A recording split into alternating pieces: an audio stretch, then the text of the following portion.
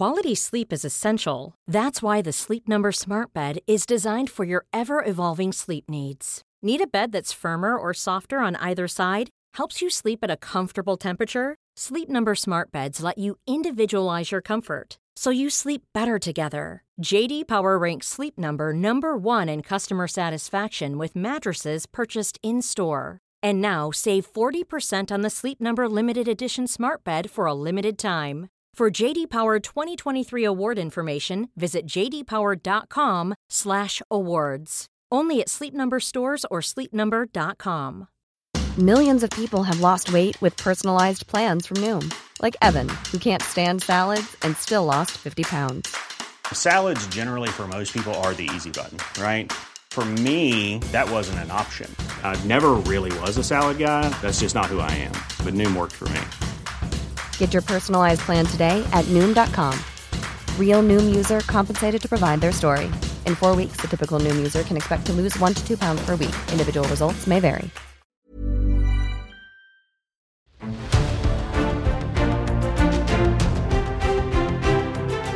Hello everyone, welcome back to Warfare. I'm your host James Rogers, and it's been a big year for the podcast. Thanks to your suggestions over the last 12 months, we've investigated the history of the Red Devils, the parachute regiment, dug deep into the real reasons why the First World War began, revealed the global origins of the Irish Revolution, and even charted our best and worst fighter jets throughout history, all from your listener suggestions. So keep them coming in via email on warfare@historyhit.com or message me on Instagram or TikTok at James Rogers History. So, this just leaves me to say a happy new year to you all, wherever you are around the world, from us at the Warfare team. And to send us off, we have one of my favourite episodes from 2022. It's Alex Wellerstein on the world's biggest nuclear bomb, the Tsar Bomber. Enjoy.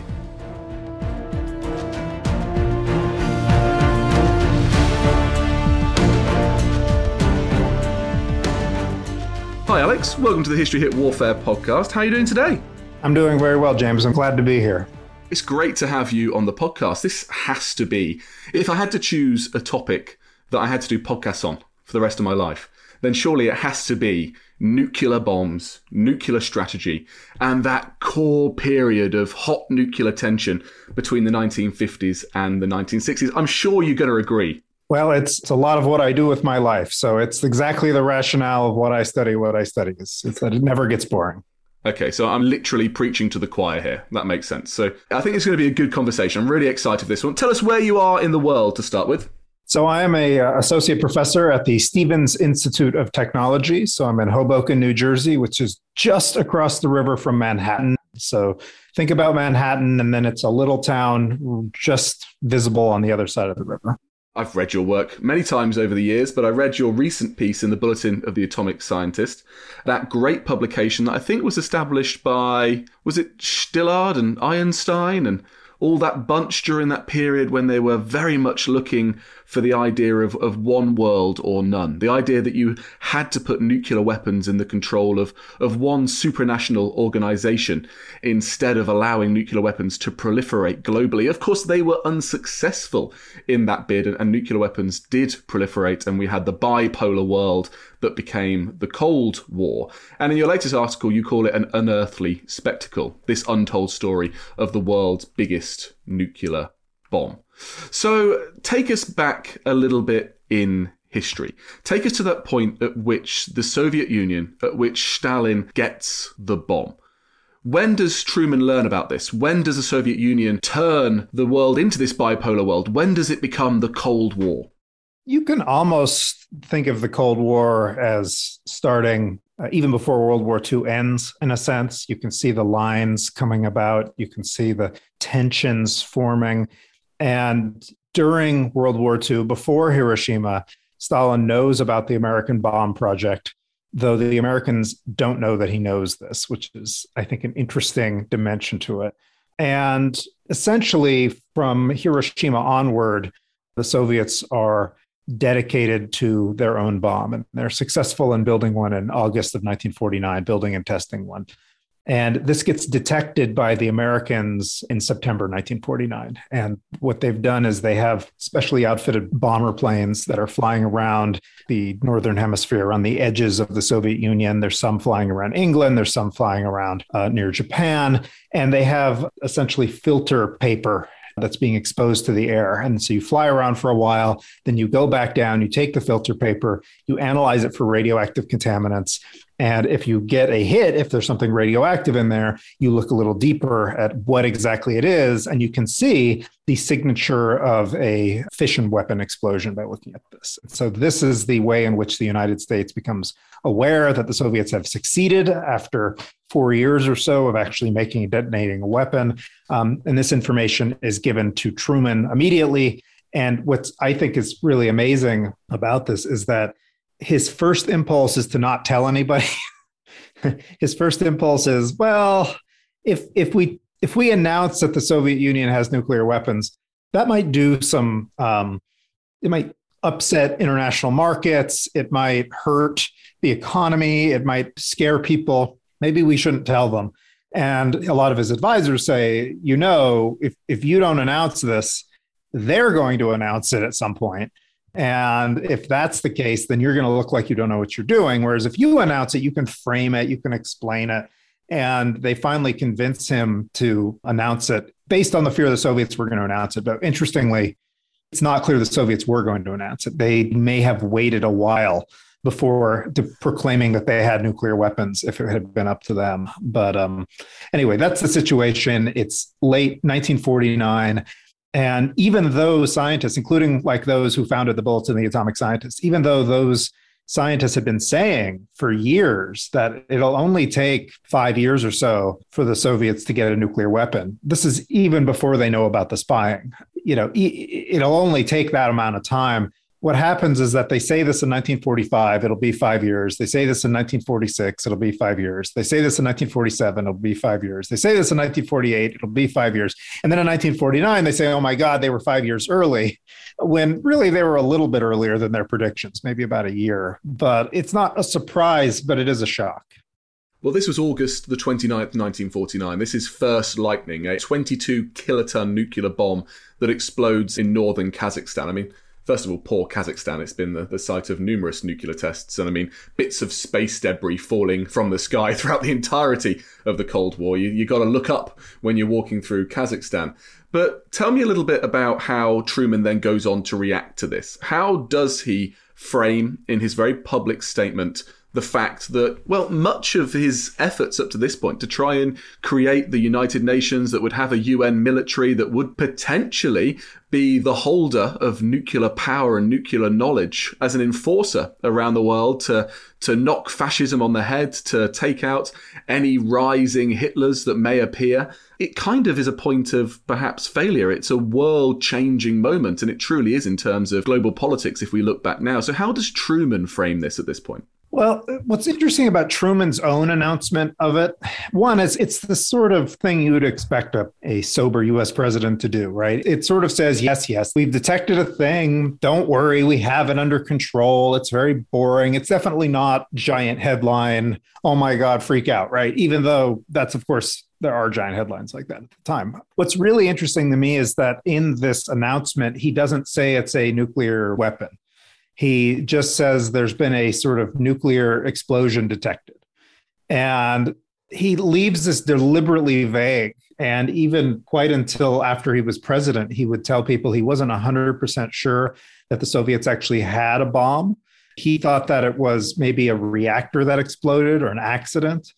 And this is in spite of the scientists saying, we could tell the difference, right? These don't look the same radiologically. There's a difference between a reactor that blows up and a bomb that blows up in the debris. And they can figure out quite a lot from the debris. They're able to figure out that it was a plutonium bomb. They were able to figure out the yield of the bomb.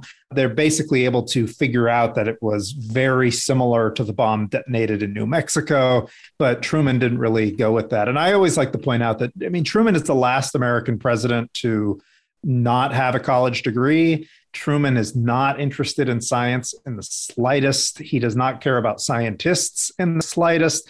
That's not his sort of way of thinking about the world. And it shows a bunch of many different ways. He doesn't really get involved with these kinds of technical discussions very deeply, as opposed to somebody like JFK, who often was involved, and even Eisenhower would be involved in really fine technical distinctions. And you just don't see that in Truman in the slightest. But there's a denial there almost. But the rest of the world immediately said, well, obviously this is a nuclear weapon. And the Soviets, interestingly, they weren't really planning to announce this. And so what had happened is the Soviets had, over the course of the 1940s, occasionally said things like, there is no secret to the atomic bomb. We figured it all out. We are in possession of all we need to know to have nuclear weapons. And this had been dismissed somewhat in the West as being like, well, they don't really have a bomb yet. Like, this is too early for them. But what they did was they issued their own statement in reply to the Truman announcement that basically said, look, we told you that there's no secret. We've told you years ago that this was the case. So don't act surprised, right? And they sort of confirmed and didn't confirm at the same time, which is kind of interesting. But yeah, Truman's initial response, again, is not to want to announce this, to keep it quiet. Once it's out there, he wants to sort of assert that they still have control. And that's not wrong. I mean, the Soviet Union had a single atomic bomb, which they detonated. For the moment, they have 0 atomic bombs, as far as anybody knows. They are not yet a credible nuclear threat. And they're certainly not a credible nuclear threat against the continental United States. They don't have a means of getting a bomb over there yet. The United States, at this point in 1949, has several hundred nuclear weapons and is just about to get to a stage where it's going to be able to start producing thousands of nuclear weapons a year. They've been expanding their weapons infrastructure program, things like that. But nonetheless, it's a sign that things have changed in an important way, even though it wasn't like the United States was lining up to start a new war with the Soviet Union even before they had nuclear weapons. The situation was still such that it was a Cold War, in the sense the U.S. did not feel that it was capable of getting as much benefit out of that kind of war as it would cost it to do so. So in a sense, it doesn't change much immediately. It doesn't change the strategic situation overnight or anything like that. On the other hand, you can easily look at this and say, okay, in the next 5 to 10 years, things are going to get really different. So is it at this point we can say that this is the start of the nuclear arms race during the Cold War? Because it most certainly played into the hands of a number of key strategically placed generals, such as General Curtis LeMay at Strategic Air Command, who were ripe and ready to take on the fact that the Soviet Union had nuclear weapons, and they very much wanted the money to expand their own nuclear arsenals. So is it at this point we can say that the Cold War really begins and we start to see nuclear weapons shoot up from, first of all, a handful, then a few dozen, then, like you say, we got to a point where it is a few hundred, but now we're going into the multiples of thousands? I would say the arms race starts at Hiroshima, if not earlier, because it takes multiples to race, right? And the Soviets are certainly racing. The U.S. doesn't feel like it's in a race per se, but you're definitely entering to what historians sometimes call the era of nuclear plenty, as opposed to nuclear scarcity. So prior to about 1948, 1949, 1950, the U.S. has nuclear weapons, but it doesn't have that many. It's quite slow to make them. And in fact, until about 1947, it has essentially no assembled nuclear weapons. It has some pits, some radioactive cores for nuclear weapons, but they're not put together. It would take weeks to actually field these things. It's much more like the World War II situation, except that the World War II situation was actually much more organized and heavily regulated and common mission, things like that. It takes some years after the civilian organization, the Atomic Energy Commission, takes over to sort of get the nuclear infrastructure in the U.S. on a new post-war footing. And then they start to expand these plants for the production of the fissile material. That's what lets you dial up the weapons from, 3 or 4 a month to thousands upon thousands a year. There's a big shift that happens in that. And that's making more nuclear reactors, more enrichment facilities, getting dedicated facilities for assembling weapons. So you're not having these, I really love these pictures of the Manhattan Project people making the Trinity bomb and things, because These are like Nobel Prize winners, future Nobel Prize winners, making nuclear weapons by hand. These are like artisanal nuclear weapons, right? And they're putting on every little piece by hand. And that isn't scalable, not to the size of the arsenal that the US wants to make. And so making the assembly lines where you can just pump these weapons out like sausages, that's sort of what the latter part of the 1940s ends up being. So that around 1950 or so, you can just start running and making more weapons. And then eventually, after 1950, different types of weapons, because all the weapons up until about 1950, they're all basically the Nagasaki bomb. They're like little improvements on the Nagasaki bomb. So there's this funny sense in which the US, there's almost like a stagnation almost. And it's not because the US doesn't want to make nuclear weapons. They are a little ambivalent about what the future is going to be. But it also is that this wartime program is not the same thing as the Cold War program, and it takes time to shift it over to what that's going to be. The Soviet detonation is certainly a catalyst for this change that's already happening, and it clarifies that. It clarifies, oh, we need a lot of bombs. We need to have way more of them. And then while we're at it, we're going to innovate on these weapons. And as you start innovating in the technological possibilities so that each weapon does not weigh 5 tons and have, 20 kiloton output, you start to say, okay, what if we had a higher yield weapon, but it was smaller? What if we had a lower yield weapon, it was smaller? What if we made really big weapons? What if we made really small weapons? Hey, let's put a weapon on a missile. Let's put a weapon on a depth charge for a submarine. Let's put one on a torpedo. This sort of flowering in the mid to late 50s and early 60s of different types of delivery systems and different types of warheads. So it takes time. It's not sort of instantaneous. I think a lot of people sort of say the sort of shorthand version of this history is, okay, the bomb goes off at Hiroshima and then like we're galloping. And it's more like there's this period of uncertainty till about 1947. That's when international control is sort of dead in the water. That's when Civilian Atomic Energy Commission takes over. And then you have this period of like infrastructure building and readjusting that lasts until about 1949, 1950. And then you get the period of, okay, we're in a real arms race. We need to have the real capability to actually fight nuclear war. It's not just about deterrence. It's also about if we go to war with these people, we want to be able to annihilate them. So does the Soviet first lightning test then lead to that galvanizing, that running away at that point? Because it's not long after that you have the first hydrogen bomb tested by the US. I think 1952, this is Operation Mike. Is that what spurs on a pushing forward, a rapid ramping up of American nuclear engineering? So what happens is there's a lot of people who are sort of saying in 1949, okay, what do we do next? What are the next steps? What is our reply to a nuclear Soviet Union? And for some of them, it's, well, we keep doing what we're doing. We're already building up this massive arsenal. That's the reply. You don't have to change anything. But there were some who had been thinking about this possibility of the hydrogen bomb who said, no, that makes sense. Let's have that be the way in which we reply to them. We'll go to another level. The way they phrase this is as a quantum leap. These are all physicists, of course. And what they're referring to is, as the listener probably knows, but it's good to refresh, in the Bohr model of the atom, electrons are only in distinct states, right? You're at different energy levels, and there's no sort of in between. And so you're going to a qualitatively different level. So this is the idea. The hydrogen bomb is not like there's no transition between the fission bomb and the thermonuclear bomb. You're just going to upgrade all the way up to the next level. And so this starts with Edward Teller, who had been thinking about thermonuclear weapons since 1942, since before the first atomic bomb was made. He had been really an enthusiast of this idea the whole time. He had been doing this work at Los Alamos during World War II, even though everybody knew that it wasn't going to contribute to World War II. But the idea was he wasn't going to work on the other projects anyway. And this was a good long-term sort of way to think. It had played a major role in these thinkings about international control, this idea of thermonuclear weapons. So this wasn't new. The idea that there was this whole other category of weaponry that they didn't really know how to make, but seemed possible, where you'd use nuclear fusion reactions as well as nuclear fission reactions, was out there.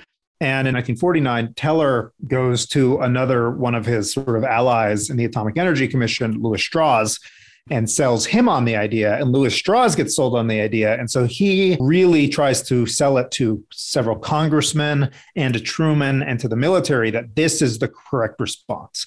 And so this is happening all in secret in the fall of 1949, this sort of campaign to say we should devote all of our resources to a sort of Manhattan Project-like project for building thermonuclear weapons. And there are people who resisted this very strongly too. Oppenheimer in particular did not want to do this. Fermi did not want to do this. There was a lot of these people who were veterans of the Manhattan Project who said, hey, I don't think the answer here is another secret weapon. I don't think that escalation is going to make things better. And they also argued that these weapons were, if you're talking about weapons in the millions of tons of TNT, these were inherently weapons of genocide. They could not be sort of targeted at military targets. And there were also a lot of technical arguments against devoting so many resources to trying to build this weapon. There's pretty complicated ones, but there's ways in which you sort of have the option of either making a lot of fission bombs or trying to make a few of these big hydrogen bombs. This is how they saw it at the time. And they would prefer to make just a lot of fission bombs. And this debate leaks out in November 1949 to the public and becomes a major sort of turning point in public discussion about which direction should things go. In the end, Truman feels obligated to authorize this program and does authorize a crash, what they call the super program, in February of 1950. And this does lead eventually to that detonation in 1952 of this 10 megaton weapon, Ivy Mike, in the Pacific Ocean. So in terms of scale there, perhaps in comparison to Hiroshima, 10 megaton, what's the difference between that and perhaps Fat Man or Little Boy? So Fat Man is 20,000 tons of TNT, 20 kilotons. So that's enough. And Hiroshima is about the same, 15 or so. And that's enough to destroy, let's imagine if we had a map of Manhattan in front of us, that's enough to destroy sort of the like downtown Wall Street area, which would be terrible. There's a lot of people there. But, you know, northern Manhattan isn't going to even notice it. They're going to see a cloud on the horizon, hear a bang, right? Maybe there's some fallout issues, but it's not going to destroy, you know, Midtown Manhattan. It's not going to destroy northern Manhattan. The other boroughs of New York City are fine. Here in Hoboken, I see it on the horizon and I'm horrified, but I'm probably fine unless the wind is blowing my direction, but I have time to like take shelter, that kind of thing. So like a Hiroshima or Nagasaki styles bomb will destroy the downtown of a modern urban city or a sort of moderate sized city, which is what Hiroshima and Nagasaki were in 1945. They were, you know, cities of 250,000 people or so, not gigantic, right?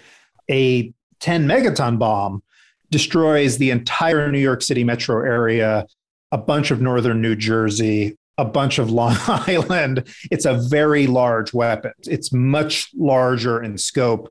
Hoboken to be just in the fireball. We're gone. We're vaporized. There are cities you've never heard of in New Jersey that have been destroyed by this detonation. The Staten Island is even not totally destroyed, but definitely affected. And it's pretty far away from the rest of New York City and things like that. So it's a much larger weapon. The 10 million tons of TNT it's not linearly 1,000 times more than 10 kilotons, more than TNT in terms of its damage output because of the way in which damage scales, but it's pretty powerful. And so it's a significant change. It's a qualitatively and quantitatively different change. It's not, if you look at these differences, you can see why somebody like Fermi would say this is a weapon of genocide. It's not, these are people who supported the bombing of Hiroshima because even though they destroyed this town, they felt like you could make the justification during World War II that sometimes you have to destroy an area that big in order to hit the target you want or something like that.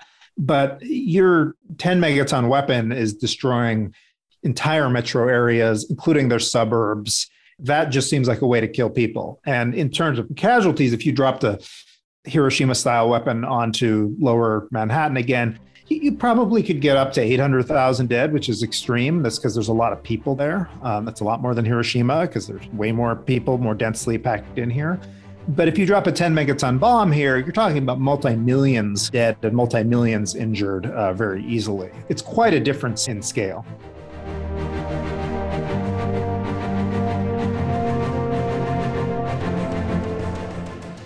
I'm Tristan Hughes, host of The Ancients from History Hit, where twice a week, every week, we delve into our ancient past. I'm joined by leading experts, academics, and authors who share incredible stories from our distant history and shine a light on some of antiquity's great questions. Was the Oracle of Delphi really able to see into the future? The Oracle certainly gave many thousands these prophecies, and they were taken seriously in most cases. What can be discovered from lost civilizations? There was a lot of volcanic activity, and in one of these sites called Quiquilco actually got covered with volcanic flows. And the early archaeologists, they used dynamite, to get at this archaeology. And was King Arthur actually real? Ambrosius is far less well known. It looks as if he has got a significant impact on the creation of the Arthur story itself. You can expect all of this and more from the Ancients on History Hit, wherever you get your podcasts.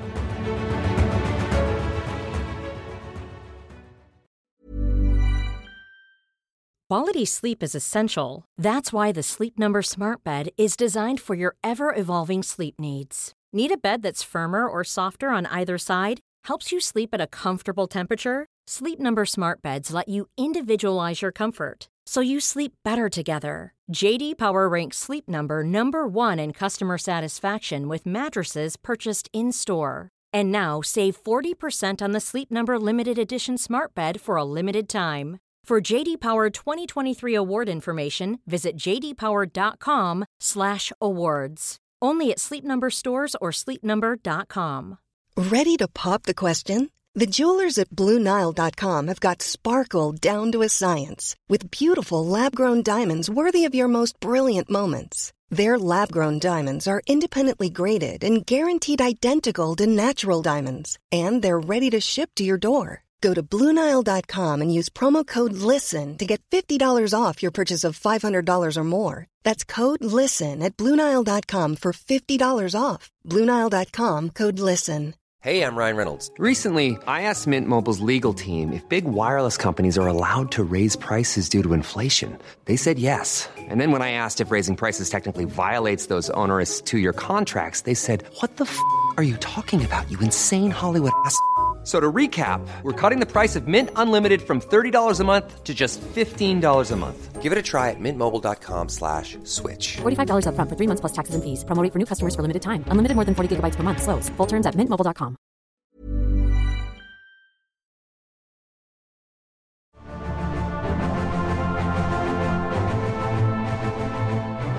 I could talk to you all day about the rationales for nuclear war at this point and the kind of debates between the RAND Corporation and people like Herman Kahn and their books on thermonuclear war, and ideas between counterforce and counter-value hitting military targets or cities. And of course, those famous quotes by people at Strategic Air Command, that's the part of the US Air Force responsible for kind of offensive nuclear power. People like General Powers saying, if there's 2 of us left and 1 of them, then we've won the war. And I remember going through the archives and reading how a later Kennedy advisor, Bill Kaufman, turns and says, well, you better hope that the ones that we have left, that one's a man and one's a woman, because that's how you're going to keep the world going and procreating. So this is the sort of rationale we're talking about. That's how you win a nuclear war. It doesn't sound like you're winning very much to me, to be perfectly honest. But this is the point that we start to reach in ridiculousness when we hit the late 1950s and the early 1960s, when we've gone from Truman through Eisenhower, Nixon, and into those early days of the Kennedy administration.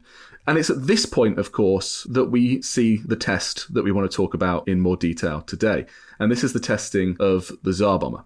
So tell us, what point had we reached in this nuclear madness up to 1960, where it paved the foundations for the Soviet Union to test the biggest nuclear bomb there has ever been tested before or since? The idea that bigger is better, this is sort of Edward Teller's belief. This was a motivation of a lot of interest in these thermonuclear weapons. The idea that if the value of these weapons is to destroy things, to kill people, or simply to scare them, you can accomplish all 3 of these things more efficiently with these very large weapons than you can with lots of little weapons. This is the argument. And there's actually counter arguments to this as well. In some ways, at some tipping point, it's not true that one big bomb is better than a lot of smaller bombs. You can arrange the smaller bombs in a more efficient pattern. If genocide is really what you're after, right? Like that, you could do that. But either way, you can see that there's this sort of primitive idea that the bigger the bomb, the better the bomb. General Groves puts it in the 1940s that if the Soviet Union is going to have nuclear weapons, then the United States needs to have the biggest, the best, and the most, right? Like that needs to be, and nothing else is acceptable. And so from this is even present again, even before Hiroshima, you have people like Teller entranced with the idea of the super. They're already thinking before Hiroshima about 10 megaton bombs, about how great that would be. And they are even contemplating by 1944, so again, like a year before Hiroshima, 100 megaton bombs in the United States. They're already thinking about, yeah, we could do that. And they're one of the appealing aspects of the hydrogen bomb as they're imagining it is that it doesn't have a limit on its potential size. You can literally scale it up to be whatever you want. This is a physics aspect. With a fission bomb, there's only so much fissionable material, fissile material that you can put in the sort of vicinity of itself before it becomes dangerous and could self-detonate. But with fusion material, it's essentially inert until you have a fission explosion go off. And so you could have, in principle, as much of that as you wanted, and then only set it off whenever you want. And so well before the Tsar Bomba, the US had been contemplating weapons of this size.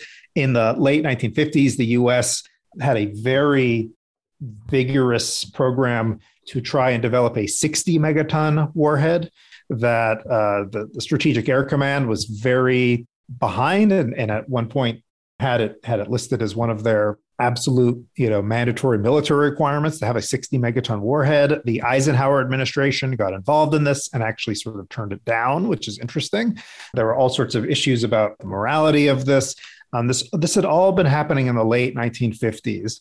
There were even some plans in 1954 that Teller had for even larger weapons. He had an idea called the Sundial, which was a 10,000 megaton weapon, so 10 gigaton weapon, 10 billion tons of TNT. And we don't have a lot of details on this because they didn't build it and it's not totally declassified, but this would be just a monstrously large weapon. Using the scaling rules for how much blast you can have for sort of weight of weapon that were developed around then, you're talking about a weapon the mass of the space shuttle or so. Just a ridiculously not clear how you would get it to a target, not clear what you would use it on. It's a weapon that if you detonate it at the right altitude, you could incinerate an area the size of France or Texas, depending on your politics. And it's just a ridiculous thing. But this is the kind of thing that is floating around in the 1950s amongst these sort of weapons designers in the US. And interestingly, it gets turned down by the military and by the president. The Eisenhower Air Force declines to develop gigaton range nuclear weapons. And it's just find this remarkable. I mean, this is a weapon so large that the Eisenhower Air Force was like, that's too big. We don't want this.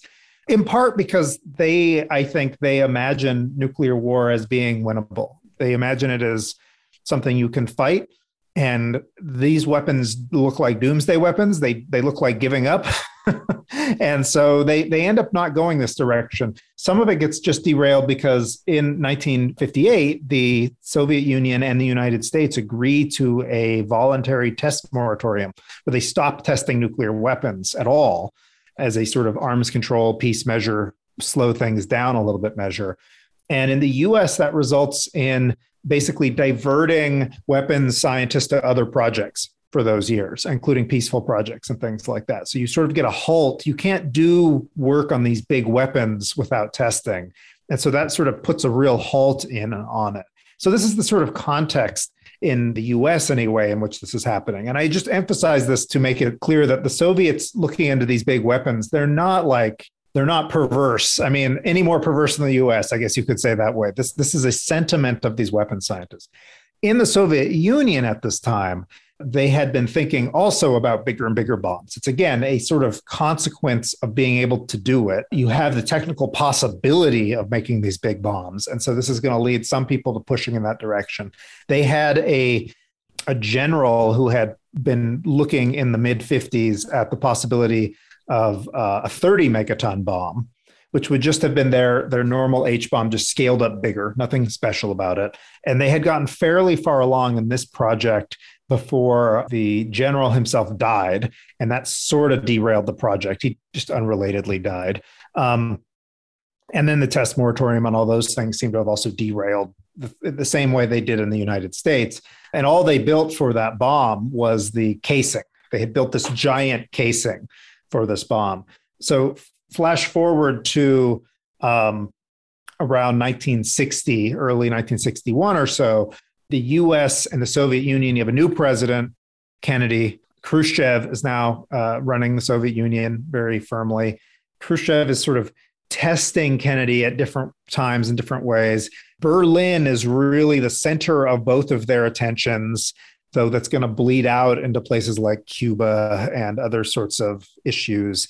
And Khrushchev really feels the need in this point to sort of be this assertive, strong Soviet Union. The United States in this time period has put nuclear weapons all around the borders of the Soviet Union. So there are nuclear weapons, American nuclear weapons in the UK, in West Germany, in France, in Turkey, in Algeria, in islands off Japan like Okinawa, South Korea. There's a whole map of these where it's just all the way around. They have bomber bases, and then they're also putting in these sort of short-range missiles like the Jupiter missiles in Turkey and things like this.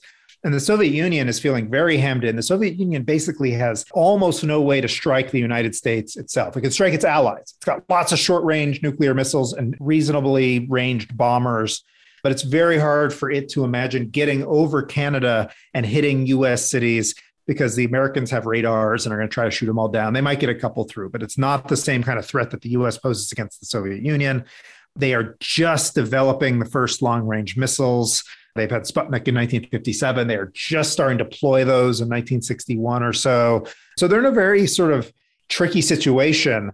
We tend to see this as being like a period in which they're equal, that the Cold War is about like equals, but they are not at parity. They are not able to inflict the same damage on each other. That doesn't come until about the late 1960s. So in this period of sort of insecurity, the Khrushchev approach is to like be super tough. And so one of the things he's going to do to be tough is to resume nuclear testing. He's going to re-enter into that. He's going to show them. And then he's talking with the scientists about what they could do. And from what it looks like, the scientists would say to him, they had been thinking about these big bombs that had been worked on earlier. And they said, hey, how about 100 megatons? We could take new weapons designs that they had been working on since the late 1950s, take that old casing of that old bomb that was only 30 megatons and turn it up to 100 megatons. And this would be a political statement about how powerful the Soviets were. They weren't second to anybody, and also an overt threat, obviously. But it would also give them a chance to perfect some of their ideas about these H-bomb designs. This is not a standard H-bomb design. It's a scaling up to a regime they hadn't tried to do before. So that's the sort of overarching technical and political situation that leads to Khrushchev saying, yes, let's do 100 megaton bombs. So this is Khrushchev flexing his muscles. I never thought about it like this. I read the other day, someone was saying that in 20, 30, 40, 50 years' time, President Kennedy will be forgotten in history because he's one of the most unsuccessful, short-lived presidents in US history, and it's only a kind of boomer generation, as they called it, that revered Kennedy for his Playboy antics and everything else that Kennedy is famous for. But you think about that short period that he was in power before his assassination, and he had to deal with an awful lot of high-pressure, high-tense situations.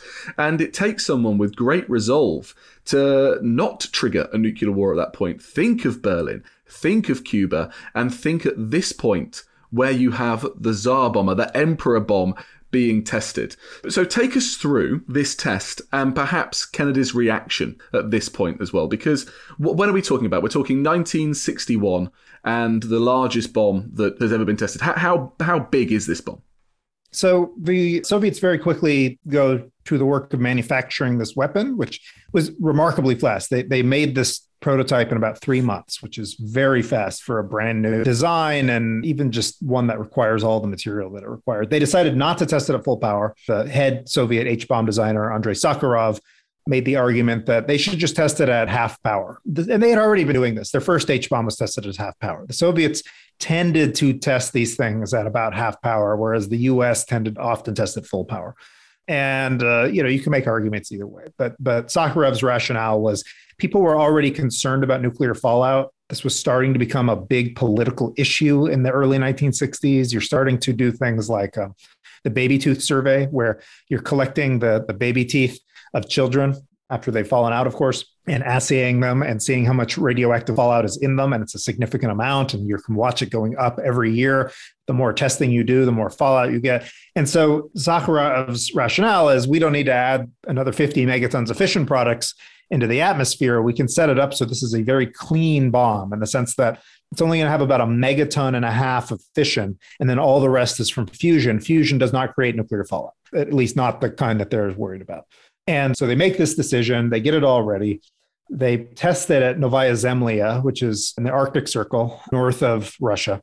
And this is sort of the north of Russia, but on the European side of the Russian Arctic. So if you look up, you look to the Northern Sea Route, and you look to the far east, and you look at places like Chukotka, and you go out towards the Pacific Ocean, think of the complete opposite side of that, and far more towards Norway, Europe, and that entry into the North Atlantic.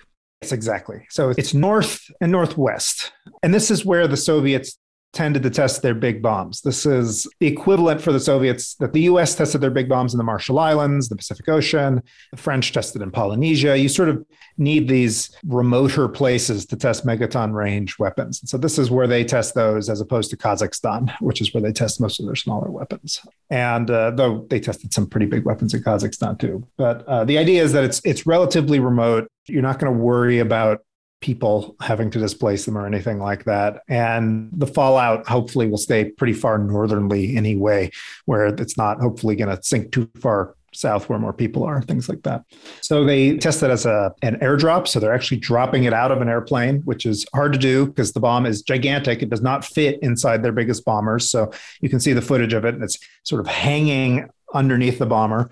And they detonate it at an altitude that it shouldn't create a lot of fallout. So it's if you detonate a nuclear weapon and the fireball mixes with dirt, the fission products, the really radioactive stuff, adhere to the dirt, and then that comes down as sort of fallout ash. So if you want a bomb that doesn't have a lot of fallout on the ground, what you do is, one, reduce the fission content as much as possible. Fission is what's creating the really long-lived radioactive nasty things, long and short-lived.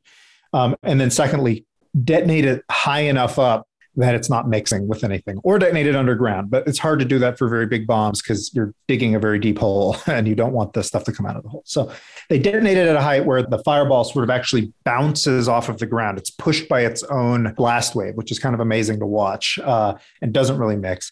And they have a bunch of planes that are surveying it, and they take footage of it. They make a little movie, which you can watch. It's about 40 minutes long, which is meant for sort of Khrushchev and his buddies to see. And one thing I would emphasize, the fact that they were going to do this was announced before the test. So Khrushchev explicitly says to the Americans and to the world, we have the ability to do this. And then he says at the beginning of October, we're going to test this big bomb. We're going to do it by the end of the month.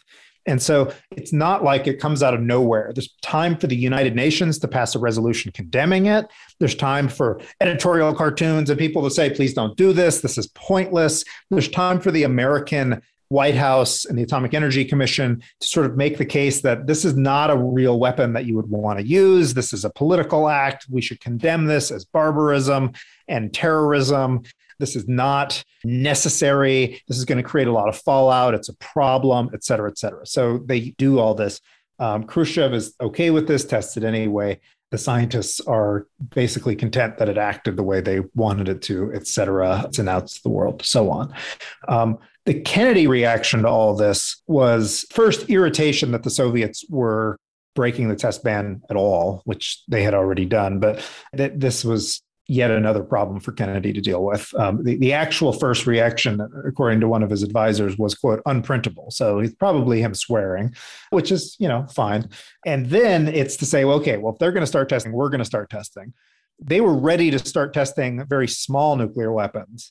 And Kennedy was a little unhappy about that because, Soviets are saying, we're going to test the biggest bombs ever. And the U.S. replies, we're going to test the bomb 1/10 the size of Hiroshima, right? It doesn't feel quite the same, but it took some time to get together the idea of other bigger testing. But it's tactical, it's smaller, it can be stored in places where you can't detect it. I mean, it's like the nuclear backpacks that you could have deployed out into the Baltic should a Soviet wave come through, a way to degrade their vastly superior troop numbers. So it's a little insidious, it's a little cunning, and probably something that's a little bit scarier for Khrushchev and the Soviets. Well, maybe, but you can see the PR reaction of you can see that this would be a hard sale, that like, yes, we reply with this tiny little thing underground that barely shakes them out. And that's our reply to the biggest bomb ever made, right? But on the one hand, they're also trying to frame it like, look, it's not about the size of your bomb. They're trying to explain to people and put out a lot of sort of, I hesitate to say propaganda, some of it's just information, but propaganda saying, this isn't the future. Big bombs, that was the early 1950s. That's when you're trying to threaten a big city. They're hard to use. They take a lot of material. The future is going to be missiles. The future is going to have lots of little bombs. The future is going to be thousands of smaller bombs, which are still pretty large by any objective standard, right? You're still talking, their idea of a smaller bomb is still 20 times the power of Hiroshima, right? So it's not like it's objectively small. And they're trying to sort of condition people not to just be impressed by these big bombs. The other reaction they have, and this is sort of an interesting one. So one of the reactions is to explain to people, and they issue a press statement that says, look, anybody could make big bombs. This isn't that big of an innovation. We know how to do it. We have contemplated making bombs this big, and we have decided not to. We make these other kinds of bombs instead. The other reaction secretly is to say internally, well, maybe we should make one of these big bombs. Maybe we should look into this. There's a great memo that I love in my article, where it's a scientist from the Sandia National Laboratories briefing his colleagues. And he says that the military have come to him and they've said, yeah, maybe the Soviets figured out something about these big bombs that we haven't. Maybe we should just have a few. We don't know what we'd use them for, but maybe we could have a 100 megaton bomb. Why not? And so there's these sort of two things, the public face, which says these bombs aren't that important, these big bombs. And then the private face, which says, I don't know, maybe we should do this. Let's take a look. How hard would it be? How hard would it be for our scientists to make a bomb this big? Could we have one out there in like a month or two? What would it be? What would the cost be? How difficult? How much testing would we need to do? And so these two things are going on in parallel tracks, which I found really interesting.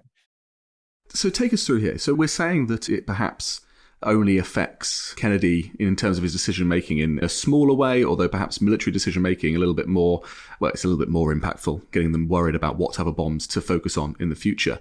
But what about in terms of the threats that the Soviet Union faces to the United States? Because, like you said, it was hard for the Soviet Union to target the mainland US, but was there a reasoning behind Khrushchev's decision to, or the military decision to detonate the Tsar bomber in the Arctic? Because there is this idea of a polar concept, isn't there? The idea that if the US is going to be at threat from the Soviet Union, it's going to come over from the Arctic. It's some of the shortest points of which you can go over the top of the world. It's harder to survey. It's harder to know what's coming over. It's going to come from the Arctic. That's where the threat is.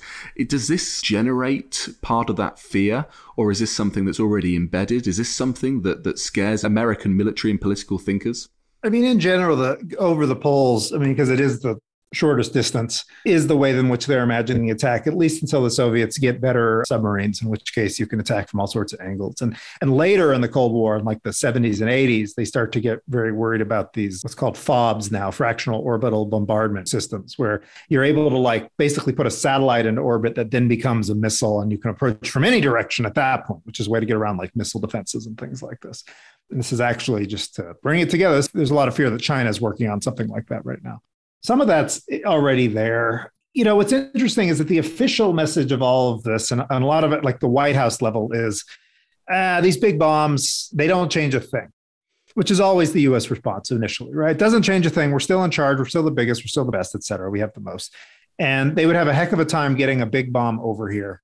Again, the bomb doesn't fit in the airplane, right? You can have ambitions, but there's only so far your fuel can take you with so a weight of a weapon, right? The big bombs are going to be a threat to the Europeans, maybe, but does it really change anything? The Soviets already have the ability to bomb London into dust 50 times over. They have way more ability there than they do to hurt the United States. They've had that for a long time. So what's the difference if it's with one big bomb versus a bunch of small bombs? If anything, the big bomb is more favorable because you see a plane with a giant bomb strapped to its belly flying at you, you know where to aim, right? Whereas short-range missiles, a lot harder, right? It's a little bit different. But on the other hand, they also start to think, okay, well, what if they're building missiles? Could they build a missile that could fit a 50 megaton warhead? And the answer is maybe, yeah. And so the CIA actually, for many years, basically concludes that the Soviets are probably going to do that they're making these super heavy missiles, and they're probably going to put a 50 megaton warhead at least on one of them.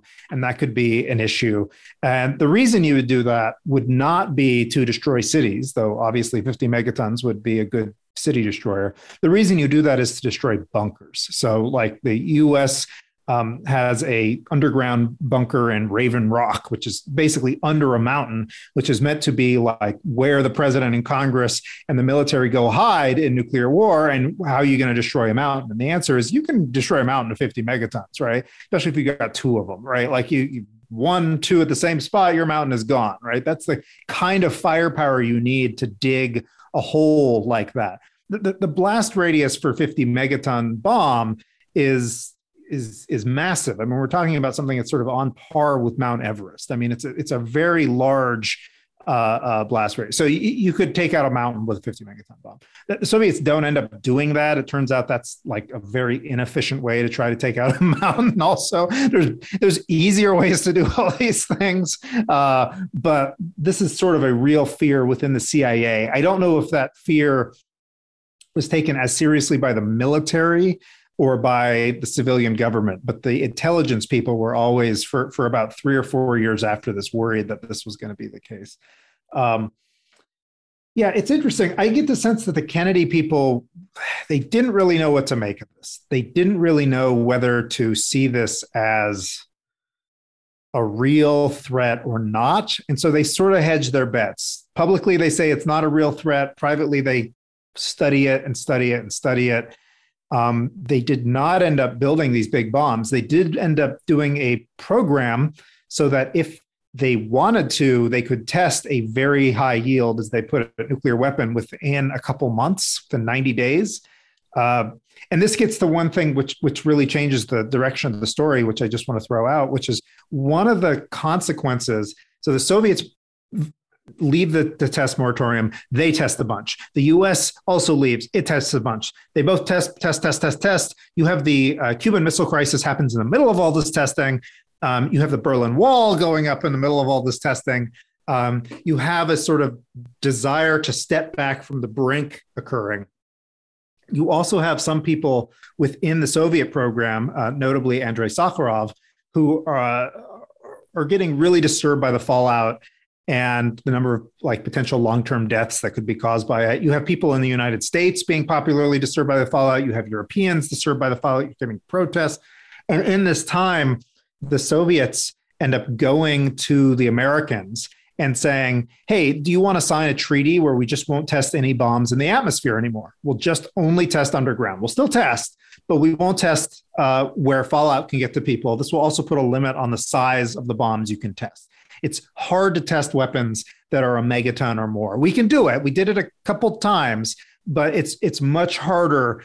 It involves all sorts of seismological problems and very deep holes and a lot more prep than kiloton range bombs. So you're not going to be testing 50 megaton bombs if you're testing underground.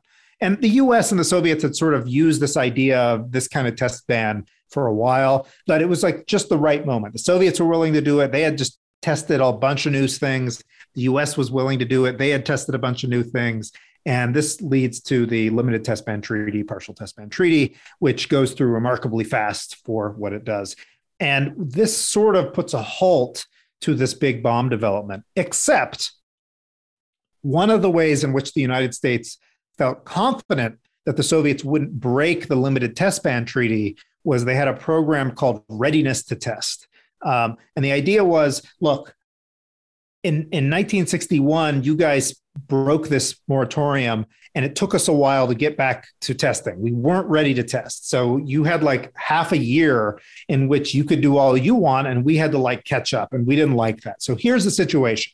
We will be ready to test nuclear weapons immediately if you break this moratorium. We'll be ready to do all sorts of tests which would be useful to us, and we'd learn a bunch of new things. So if you don't want us to learn these things, you'd better not test. There'll be a consequence. It won't be some debating. We'll just immediately swing into us. One of the readiness to test requirements was to be ready to test a weapon that was probably about 50 megatons in size.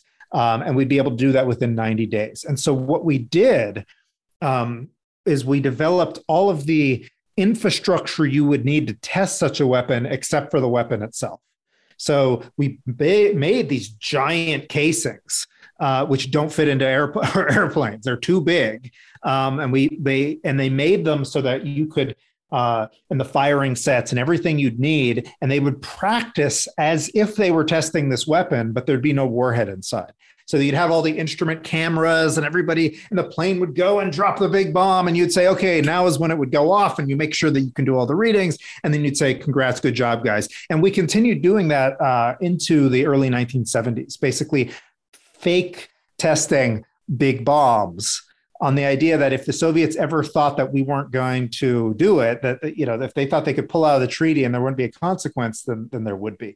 And in the end, we didn't end up using any of this stuff, but as for actual testing. But I think that's an interesting way in which that program and this idea of the big bombs was sort of kept alive, not so much as we need this thing, but as a deterrent to the Soviets breaking the Limited Test Ban Treaty. All of this sounds fascinatingly Dr. Strangelove-esque, all the way down to kind of the mineshaft gap. The idea that you can blow up these mountains where you're going to have everyone into these deep bunkers, and maybe now you need deeper bunkers between bigger mountains to avoid having the Tsar Bomber blowing up your gigantic mountain range. I mean, Kubrick definitely hit the nail on the head with that one. But it's interesting because as we reach a renewed point of tensions between the United States and Russia in Ukraine at the moment, and of course China in terms of a new arms race obtaining its nuclear delivery vehicles and its nuclear bombs, and the UK expanding its nuclear arsenal by 40%. I suppose my final question to you is, what lessons can we take from this saga of the Tsar Bomber, from this period of history, to help us understand the current predicament that we find ourselves in? Well, there's a couple that I see, and I'm sure other people can see some as well. But one is that, you know, in the end, the world doesn't go in the direction of these big, big bombs. But that doesn't mean that they went in a direction of peace and disarmament, right? I mean, these bigger bombs, you know, especially these ones that were just in paper, these gigaton range bombs, they sound ridiculous. But the United States built an arsenal that if you added up all of the individual little bombs leads up to 10 gigatons or more. I mean, it's massive. And now it's probably about 2 gigatons. We have, since the end of the Cold War, gone down, but that's still ridiculous, right?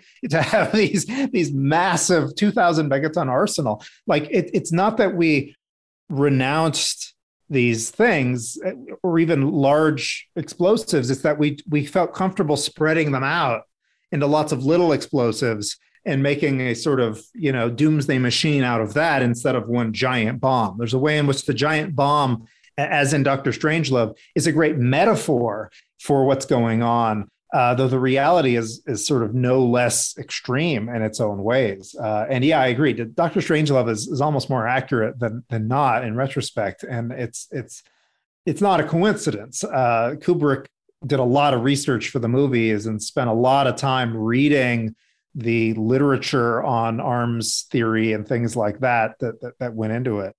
But so that's one aspect of it is that just if you don't, not going the direction of the thing that's obvious and crazy doesn't mean you're not doing something subtle and crazy. Another approach is that when you look at some of these arms races in retrospect, you know, decades later, they do look just wasteful and dangerous and foolish, right? And I don't love arms races. I don't think you can race yourself out of an arms race, right? They don't stop by one person getting the best technology and then the other person saying, well, you got me. I'm stuck. I'm done.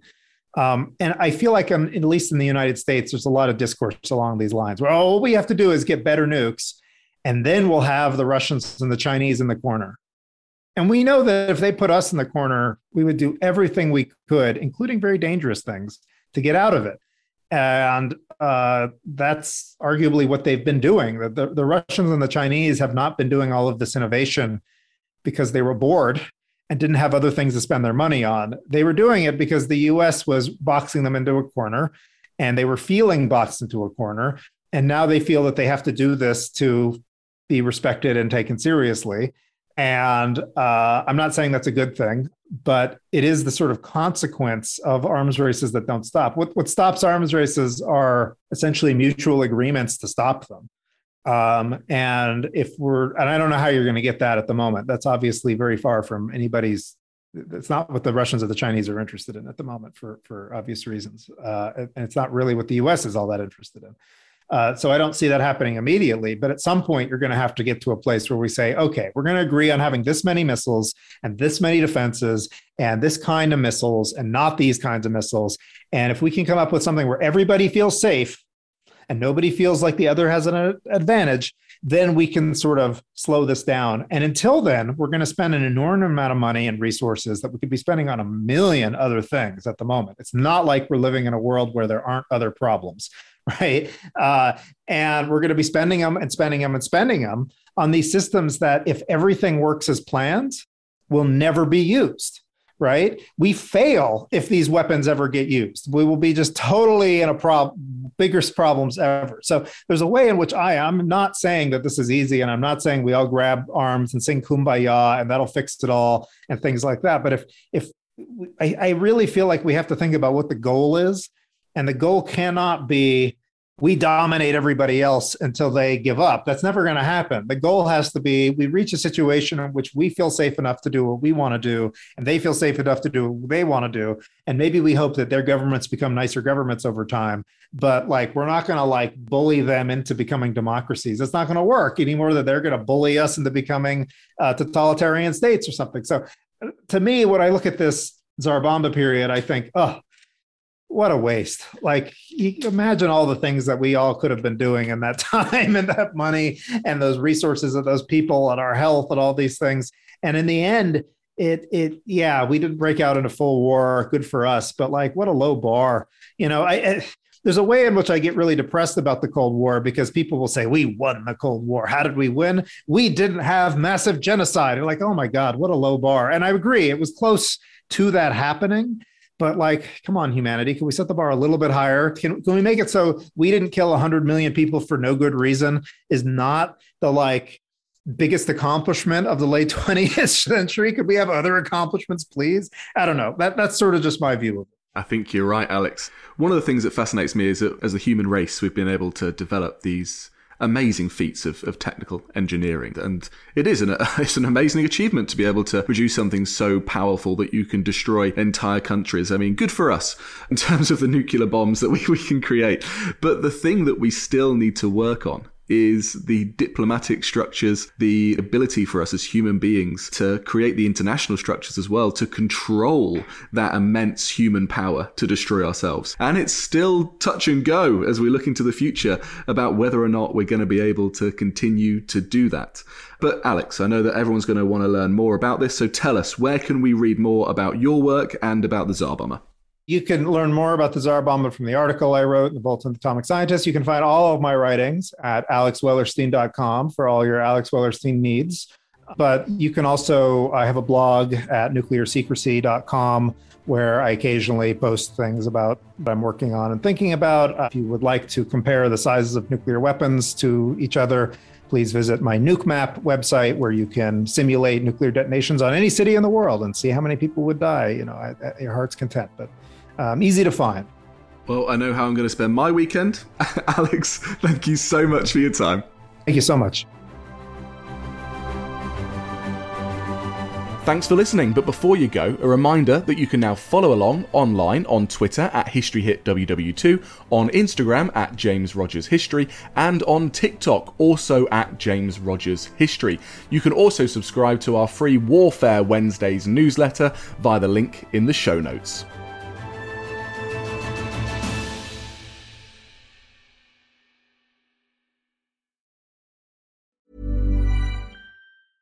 Want flexibility? Take yoga. Want flexibility with your health insurance? Check out United Healthcare Insurance Plans. Underwritten by Golden Rule Insurance Company, they offer flexible, budget-friendly medical, dental, and vision coverage that may be right for you. More at uh1.com. When you make decisions for your company, you look for the no-brainers. If you have a lot of mailing to do, Stamps.com is the ultimate no-brainer. Use the Stamps.com mobile app to mail everything you need to keep your business running with up to 89% off USPS and UPS. Make the same no-brainer decision as over 1 million other businesses with Stamps.com. Use code PROGRAM for a special offer. That's Stamps.com, code PROGRAM.